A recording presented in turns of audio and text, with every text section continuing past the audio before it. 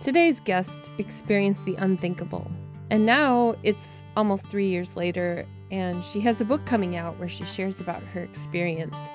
Clarissa Moll is here today to talk about grief and how it is a journey and a process. She doesn't use some of the terminology we might use when we think about things that have a beginning and an end. It is not a healing process, and it is not a recovery process, because those are things that have a beginning and an end. So as she shares her heart today, and as she talks about her experience, we can learn from it. If you're somebody who's fresh in grief, you can learn from it. If you're somebody who wants to know how to support a friend who is grieving, you can learn from it too. I'm happy to have you here today, and I hope you enjoy the interview.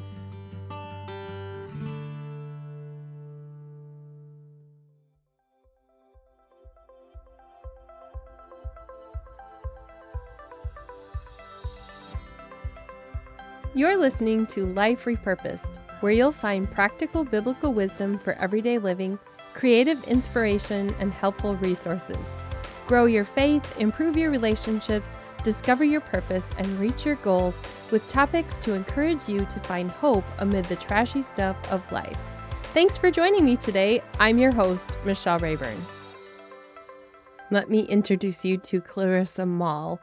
She's an award-winning writer and the author of Beyond the Darkness, a gentle guide for living with grief and thriving after loss. We're going to be talking about that in this episode, and I'll be linking to that in the show notes so that you can get her book. It's about to release as we record this episode.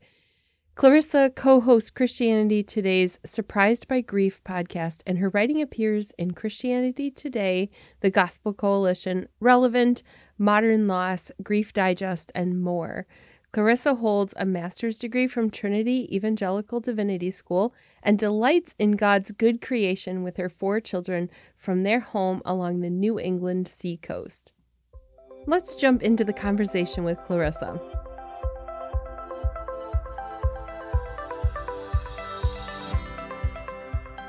I love to pretend that we are actually sitting down over a cup of coffee and we're just talking about what's happened in life. We have never met face to face until today. I found you randomly in a Facebook group that we're both part of, but there's so much of your story that intrigued me. And I'm not going to jump into it right away, but I'm going to give a little synopsis for the listener that we're going to be talking about grief today. And we're going to be talking about your journey. But before we get into that, I'd love to know how you met your husband, Rob. I love to answer that. So we actually met at the singles table at a wedding. So this is like after, classified ads in the newspaper were sort of fading away, but before online dating, where you really relied on your friends to set you up.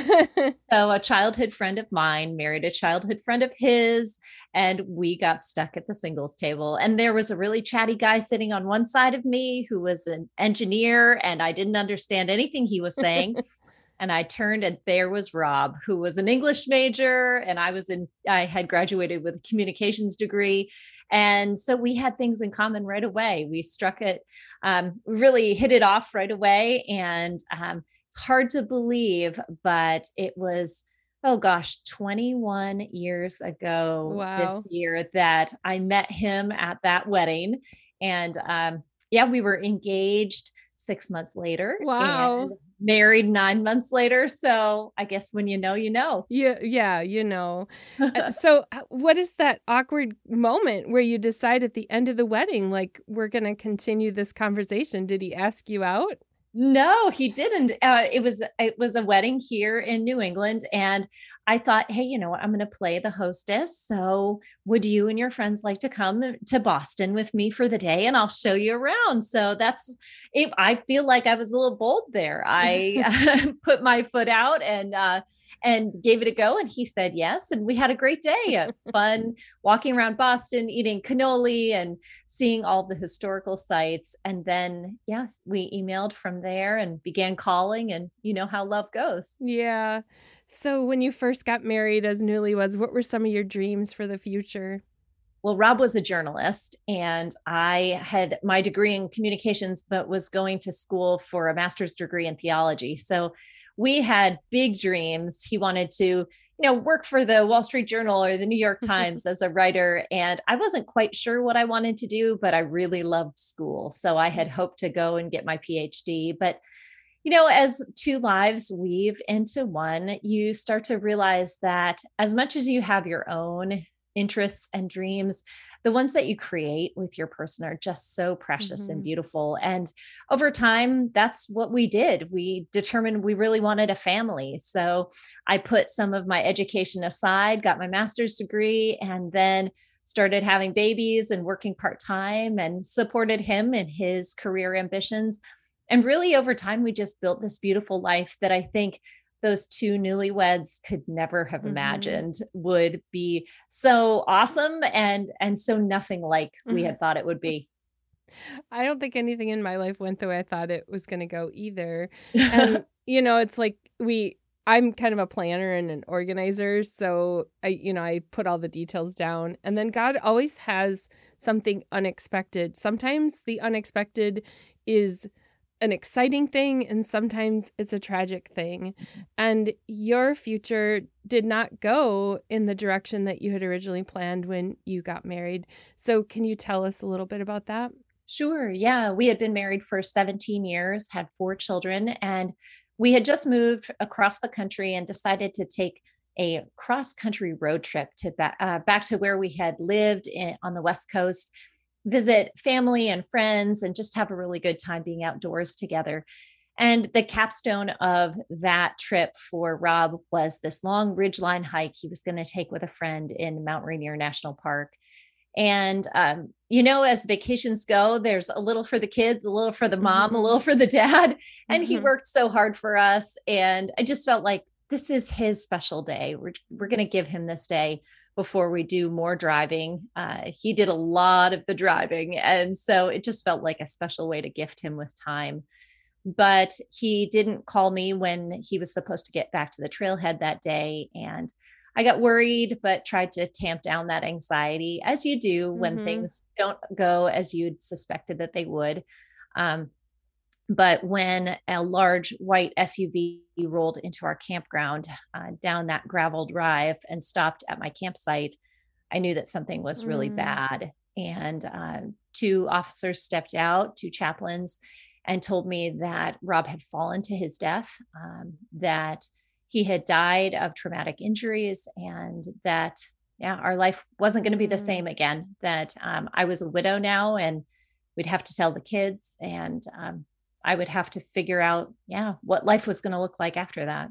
Amazingly, because we were back where we had once lived, I was able to call my best friend and ask her to come down and hold my hands while I was given the news from the chaplain. So it feels like a providence of God that even though we were 3,000 miles away from the address we called home, we were still surrounded by a community of support that took really good care of us in those first weeks where it just felt jarring and full of shock. Looking through an advanced reader copy of your book, I was skimming through, reading some paragraphs here. There were things that gripped me about the way you tell your story in your book, Beyond the Darkness. Just how you asked those officers to give you the news, like, just give it to me straight. Is that generally how you are in life with news? Like, just give it to me straight? Yeah, I'm the person who wants the thesis statement first, and then you can give me all the details. So, in that moment, I just knew there's no way that I'm going to be able to take in everything. I mean, honestly, I was worried that I would die hearing it. I mean, you've heard of people who die of a broken heart, right? Yeah. And it sounds scary. And there was a moment where I thought, if you tell me what I think that you're going to tell me, I think I might die just from the impact of that news. So I said, give it to me in a single sentence. Like, that's all I can handle. And of course I didn't die. It's amazing what we can endure, the sorrows that we can carry. But I'm a pretty down to earth and cut to the chase kind of girl. And I'm grateful that they honored that in that moment where it was particularly a deep need for me. I have no idea what it's like to walk in your shoes, but just reading parts of your story gripped my heart. And even as you're talking now, I keep getting chills just listening.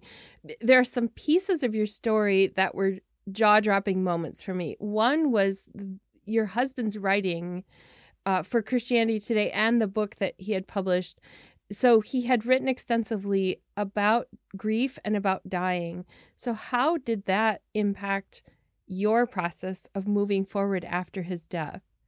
Yeah. So 9 years before his death, he had published The Art of Dying, Living Fully into the Life to Come, which was born out of his work as a journalist. And he was covering the Terry Schiavo case of euthanasia and right to die, and just was really wrestling with how Christians do this well. And he began working at a funeral home and working as a hospice volunteer. He was the most tender man. I mean, when I think about dying, his hand would have been the one I wanted to hold. And it was such a gift, I'm sure, to those to whom he sat beside, on those Saturday afternoons. But we were young and we had 3 little kids. And I was like, you know what, you do this for your work, but this is not something that's going to cross the threshold of our house, And I wrestled with his interest and his compulsion to figure out what this meant.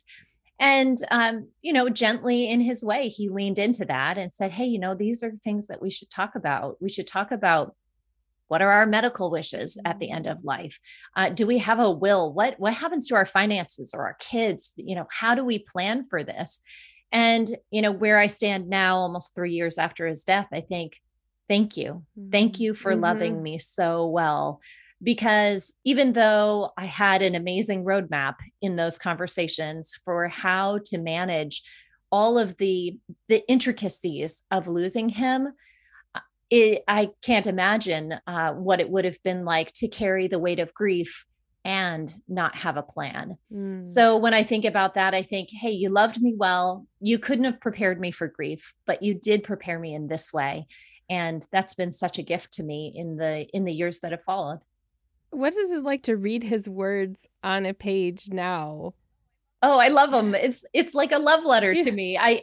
After he died, I went back and I read his book, just searching for any place he might have mentioned me. I mean, it was like I was just craving this connection with him. And of course, he wasn't writing about me or for me in those words, but there were a couple times where he mentioned us in the 2 books that he wrote. And I love those because, it's a way that he stays with me. There was a little part of your story that also gave me some chills. There was a role that you played as a teenager in a drama. Can you tell us about that? Yes. Yeah. So when I was in high school, I toured with a touring theater group, doing a performance about Elizabeth Elliot, Jim Elliot, and the 5 missionaries who were killed in Ecuador in the 1950s. And I played the role of Elizabeth Elliot, which just blows my mind now that every Sunday night we'd be at a different church or auditorium, and I would be retelling the story of losing my husband, Jim, of finding out he was dead, of, figuring out how to move forward. And I look at that now and boy, that 17-year-old girl had no idea. I mean, she's tapping into her dramatic instincts perhaps, but had no idea what it would be like to live that. And there I was all of these years later, learning about my husband's death in such an abrupt fashion and having a child and trying to figure out what to do to move forward. So it's an amazing way that I think God prepares us. He plants these experiences into our lives. And, we only see it in that hindsight of 2020 vision, but we can see, oh, Lord, okay, you were using even that to provide me strength, to give me comfort, to give me a place to walk toward as I face this really hard situation in my life. So what has the process of grieving been like for you? Messy, really messy, a lot of ups and downs. As a young widow with 4 kids, it's complicated.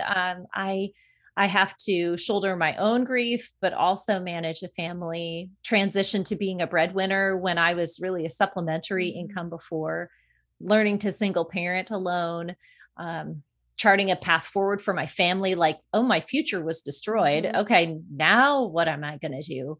And I don't know. I'm a planner. I'm analytical. I like to know what's ahead, but grief has really required that I let a lot of that go.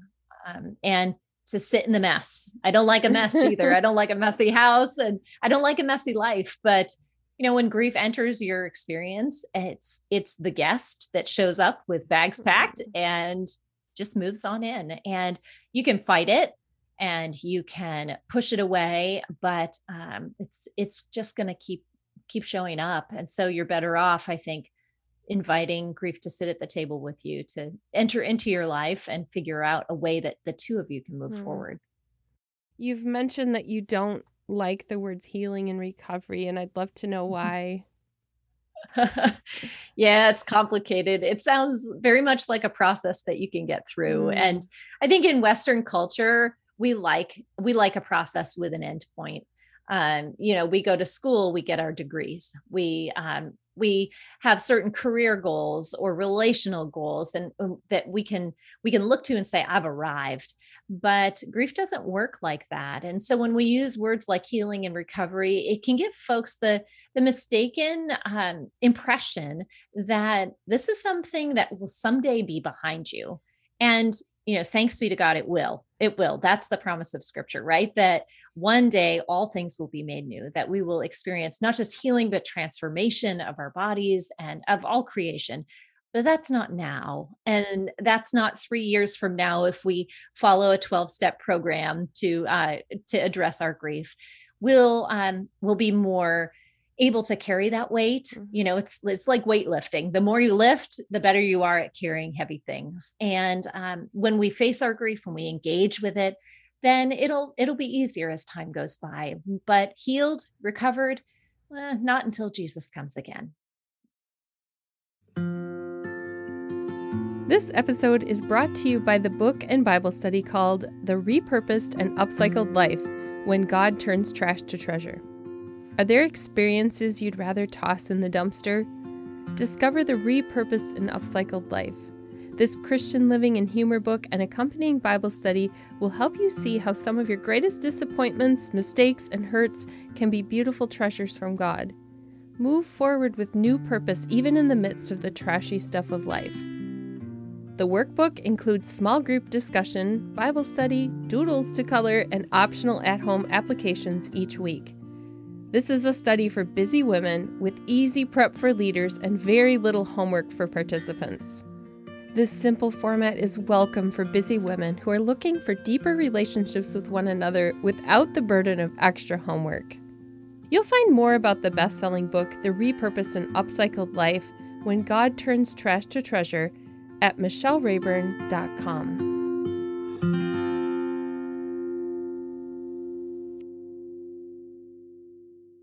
What do you wish you could say to people who don't understand the process of grieving?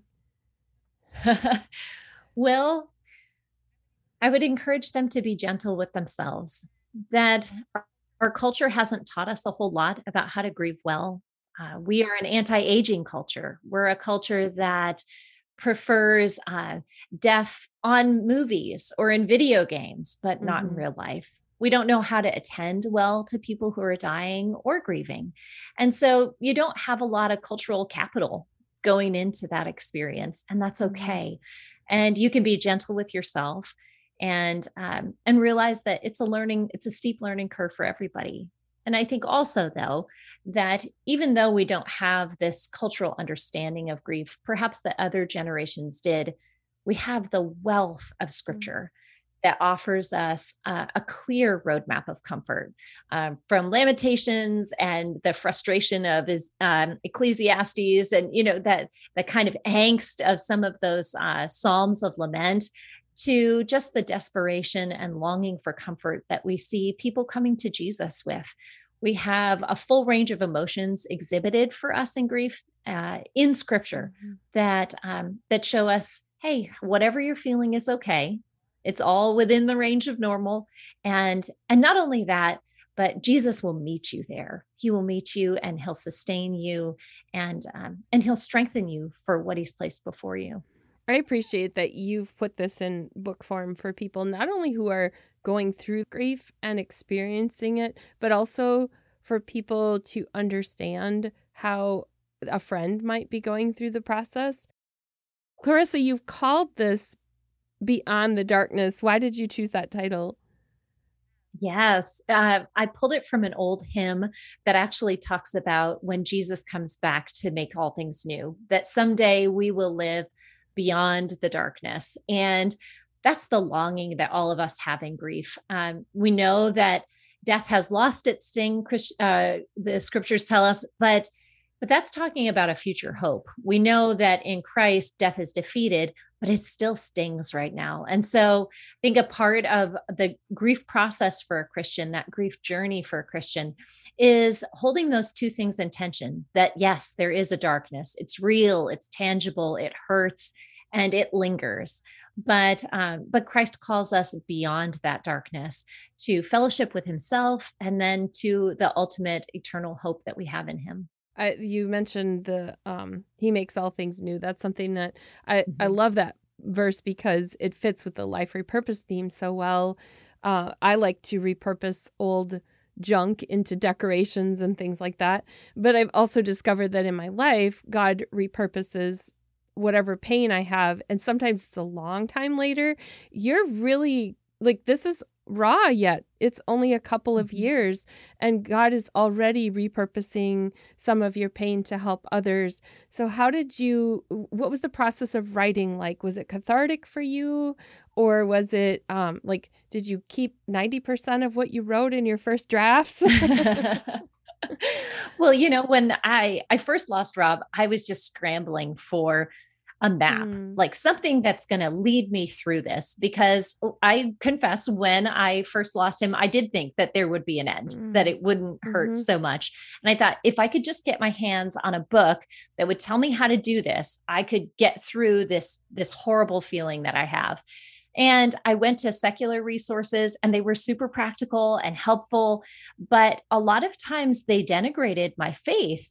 They would be, against transformation, that they didn't see that life could be repurposed. And that was kind of jarring to me, because this was the hope on which I was literally getting out of bed every day. And then I went to Christian literature, and much of it was very devotional in quality, which is great.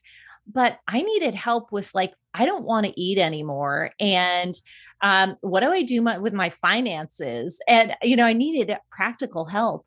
So it was at that point where I was like, I don't see the map I need. Maybe I just need to draw it myself. And so that's what Beyond the Darkness is. It's that infusion of gospel hope with really practical life experience and life support, so that when you lose your person, whoever that person is in your life, you have a sense of, okay, I'm not crazy. This is all normal, within the range of normal of the grief experience. I can expect these sorts of things in my relationships, in my body, in my emotions, in my spiritual life.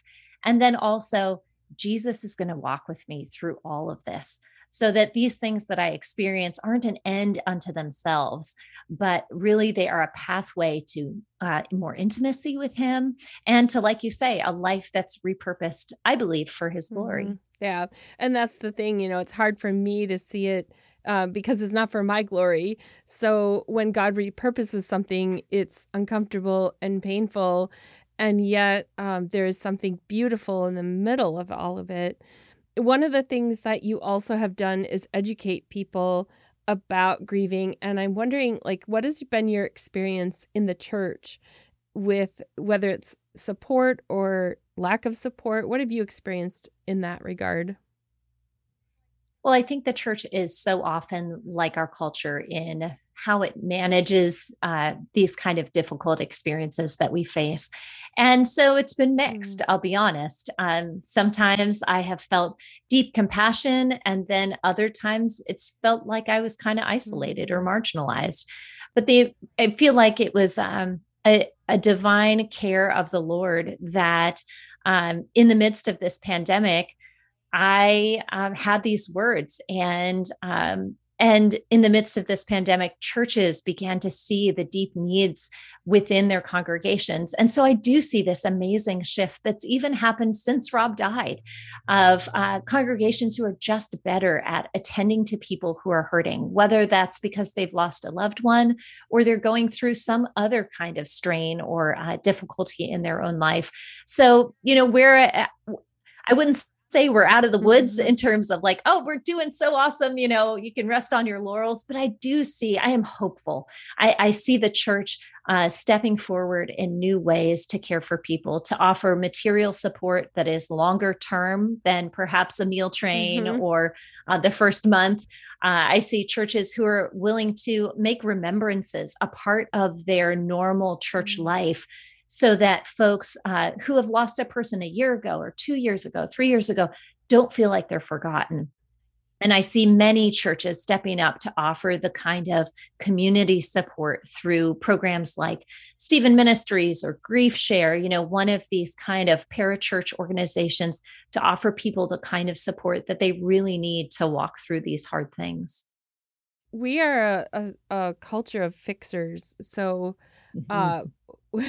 even programs sometimes feel as if we're just trying to fix people. Yes. And I would say, I used to think that was bad, but God is a fixer, right? So when our impulse to fix is just a reflection of him and us.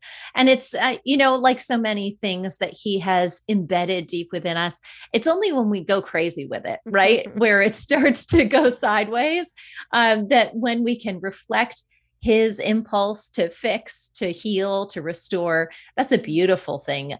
We just need to remember that it's not in our own strength to do that. How is God repurposing your grief in unexpected ways? If you think back to where you were in 2019 versus now.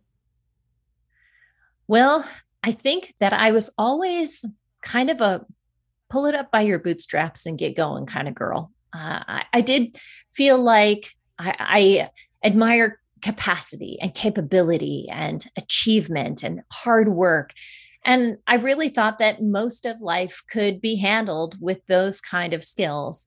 But grief has told me that it doesn't matter how smart you are, how well educated, how well equipped you are, how emotionally intelligent you are, that we all need God's amazing grace to be able to withstand the storms that lie in our way.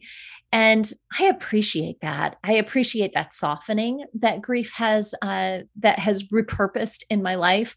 It's taken me from someone who was probably too critical or judgmental of others and their weakness to be someone who invites weakness, who welcomes it, who wants to be soft and tender instead of hard, and who sees strength in those kinds of ways that I previously might have poo-pooed. Has that changed you as a parent as well? Certainly. Yes. Yeah. I would hope that my kids would say, I'm a lot more grace-filled. I have a lot more mercy now for weakness, that you can hold high standards, but that love and grace are always the currency of a household. I imagine that you have tough conversations with God probably on a daily basis. Yes. Why do I feel so weak? Why is this so hard? Can't it be easier? When are things going to change?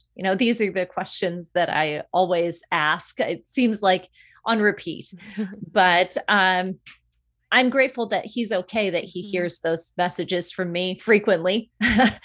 He has never told me, hey, you got to drop that one. You've been harping on this a long time. I'm thankful that he receives those words, and that in the absence of fixing, he offers me himself. I'm reminded so many times that my strength is found in my weakness, and that's hard for me to accept. But the more I wrestle with it, the more I become comfortable being the lamb and him being the shepherd. And when I'm honest with myself, that's really what I want anyways. I didn't want to be the person who was in charge of my life, who called all the shots. I like it far better when he is my shepherd and I can rest and relax into his arms. I love the picture that you've painted here in this conversation of how grief is a companion, but then Jesus is a companion. And there's this sometimes uncomfortable, sometimes peaceful existence of that companion along with Jesus in your life. And for me, that's a lesson just to remind me that whatever it is, whether it's grief or whether it's disappointment or what we're walking through, that Jesus is there along with that companion. Where have you sensed his presence in really real ways in the midst of this? I notice his presence when I sit alone at a school event and I watch my boy play baseball or basketball, my daughter sing in the choir, and there's an empty seat beside me. That I don't know if the twinge will ever go away there, but I try to think about Jesus filling that space, that Jesus is sitting beside me. I'm not sitting by myself. And it's an exercise of the will of obedience to repeat to myself, God, you are enough for me. And I do find that he is present with me and he's sufficient. And it's not always the way I expected it would look. It never has been the way I've expected it would look since Rob died. But I can say that it's really beautiful nonetheless. And I think even that is the work of Jesus in my life, to be able to look at what lies before me now and not see lack, but see abundance. What has been the feedback you've received from the people who have read the first drafts of Beyond the Darkness?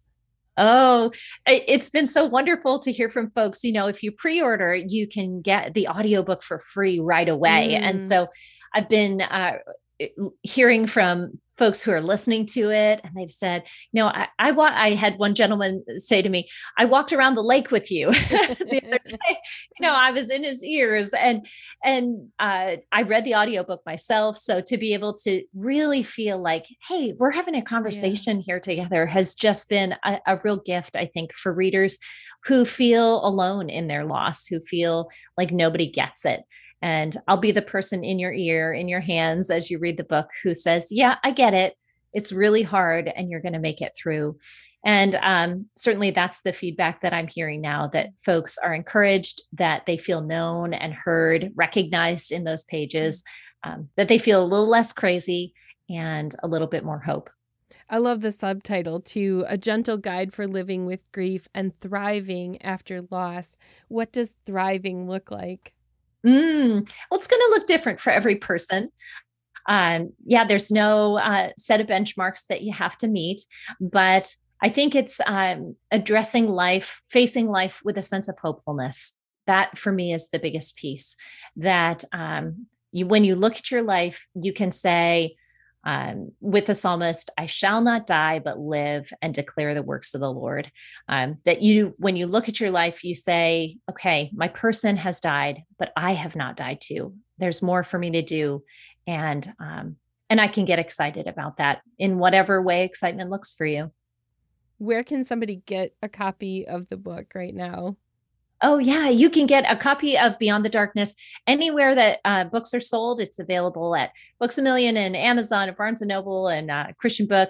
And if you go to my website, ClarissaMoll.com, you can sign up to get that audiobook right away. Perfect. I will link to that in the show notes because I know you have other content there that listeners will find helpful as a resource. I know you've also done a podcast. I can't remember the title now. The Christianity. Surprised by Grief. Yes, Surprised by Grief. I mentioned it before you went on air, and then that's how quickly things go out of my mind. I will link to that too for anybody who wants to listen to that podcast as a resource. As we wrap up, Clarissa, what do you want to say to the listener who is experiencing fresh grief right now? The way you feel is okay. And you are not alone, that even as grief walks beside you, Jesus will walk every step of that way with you.